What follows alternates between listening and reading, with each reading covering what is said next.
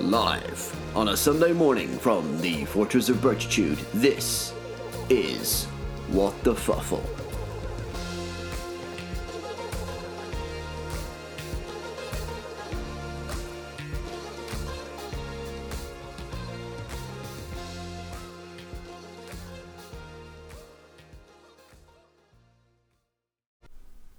Good morning and welcome back to What the Fuffle. This is Mr. Birch. I'm back after an extended bit of a break, but looking at the movers and shakers here at the fantasyfilmleague.com. The idea of this podcast is to give you a brief overview of who's been making the most money for you in the last couple of weeks, and maybe give you some advice as to looking at what films are coming up and maybe who to invest in. Spoiler alert, it's probably going to be Star Wars. So let's crack on and look at the top 5.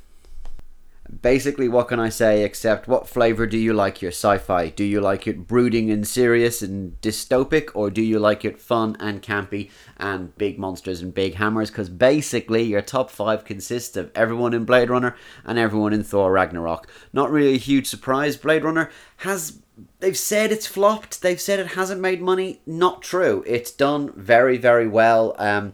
Whenever they say it's flopped, they're usually talking about its opening weekend not being as strong as they wanted it. They wanted it to make 15 million and only made 14.3 million, therefore it's a flop. It's rubbish. Blade Runner has got phenomenal reviews. I think it's going to stick around for a while. A lot of people are going to watch it and rewatch it. I haven't seen it yet, so I kind of really want to have a look at it. But yeah, it's pretty good. So where are we then? So at number 6 is Ryan Gosling. Ryan Gosling and Harrison Ford have both made you 11.4 million Fuffle bucks if you've bought them. But Harrison Ford surprisingly costs a little bit more at 14 million rather than Ryan. So obviously in terms of a profit, he's done a little bit better for you. And next up is definitely number 4 is Denis Villeneuve, who's the director of Blade Runner. He made arguably the best sci-fi movie of last year, which is The Arrival. Listen to the main podcast and you'll probably hear me wax on about that an awful lot. So high hopes for him. He's obviously, out of the 3, he's made the most, mainly because he only cost 8 million Fuffle bucks, but again he's made you 11.4 million. Next at number 3 is, and I'm really sorry about this, it's Taika Waititi, and I apologise for getting his name wrong, but he is the director of Thor Ragnarok. Really good thing that they're doing with the Marvel movies. They're giving big budget sequels to directors who haven't had that kind of much money to play with before. His previous work, again, listen to the main podcast, but his previous work, he was a supporting cast member in Green Lantern like 7 years ago, and he's also directed a couple of things with the boys from Flight of the Conchords. So this is his first big film, but he would have earned you, at a 9 million Fuffle buck investment, he would have earned you 13.8 million Fuffle bucks. At number 2 is Mark Ruffalo. He's going to cost you 10 million, and he'd also make the 13.8, as he is a top billing member of Thor Ragnarok. And at number 1 is Chris Hemsworth. So yeah, a little bit backwards there. So basically, if you were going to pick somebody from Thor Ragnarok, you should have gone for Taika Waititi, because he only cost you 9, he would have made you 13.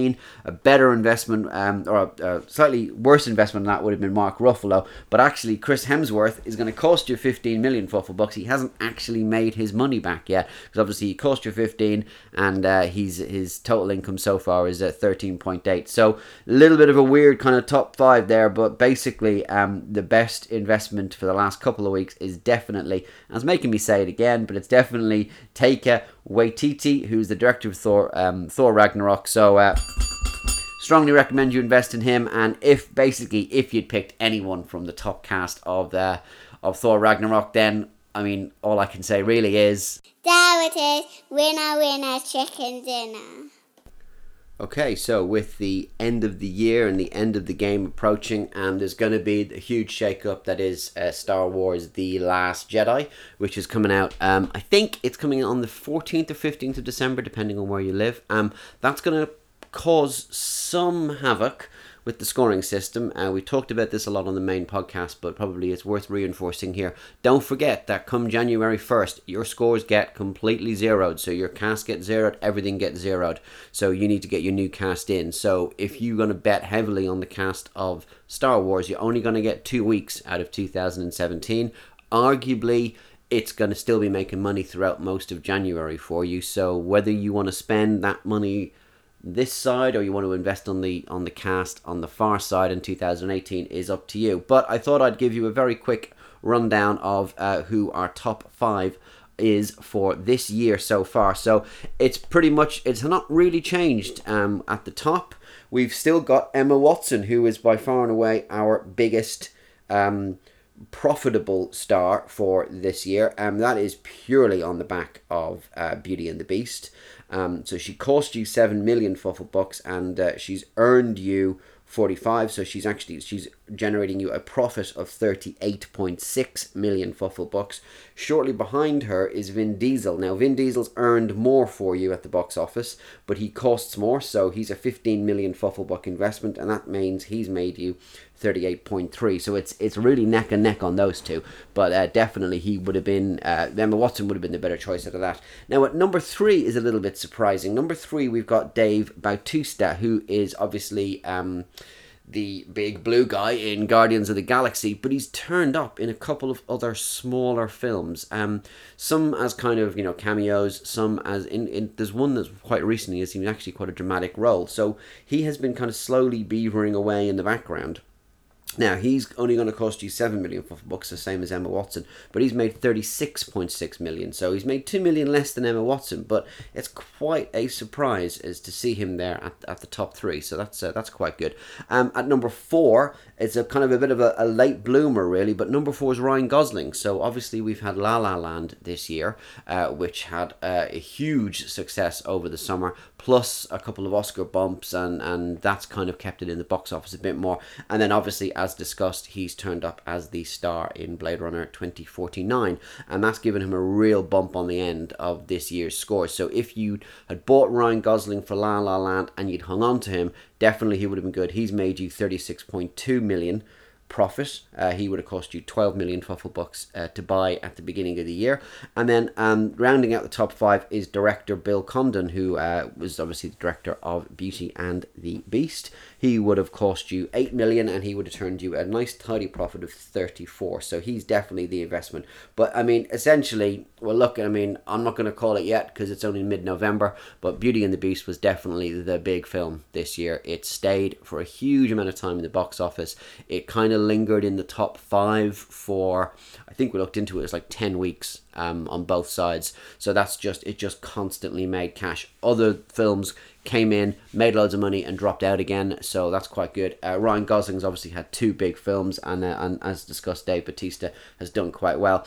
Other people in the top 10, we got Dan Stevens, we got Dwayne The Rock Johnson, we got Christopher Nolan, obviously, for his work on Dunkirk, and we've also got Patty Jenkins and Zoe Salina rounding out the top 10. Patty Jenkins obviously being the director of Wonder Woman. She would only cost you 6 million Fuffle bucks, and she's brought you in a tidy profit of 27.4. So not a bad run there, but it seems like this dominated by a couple of big films. I have no idea what these scores are going to look like once we factor in Star Wars. A lot of people there. Obviously, director Rian Johnson. You've got Daisy Ridley. You've got Oscar Isaac, you've got John Boyega. They're all going to be top billing. You've got a lot of people who are in that film who are supporting cast. They're going to get quite a big bounce. It'd be interesting to see where Adam Driver ends up at the end. He's had quite a good year. He's done a couple of random films as we've gone along. So it's still everything to play for, really. But I think basically, if you decided that Beauty and the Beast was the film for you, then all I can really say is you're so money and you don't even know it. And that is it for another week. It's a bit of a longer one than normal, but I wanted to catch you guys up. Just wanted to say, as we're doing these little podcasts, I produce some spreadsheets and some graphs and all that kind of stuff. If you're interested in looking at the statistical side of the game, then drop me a line at mrbirch@fantasyfilmleague.com or shout me out on Twitter, which is at mrbirchffl, and I'm very happy to share those things with you. But that's it. We will be back next week for more What the Fuffle. Until then, thanks for listening, and see you soon. Bye.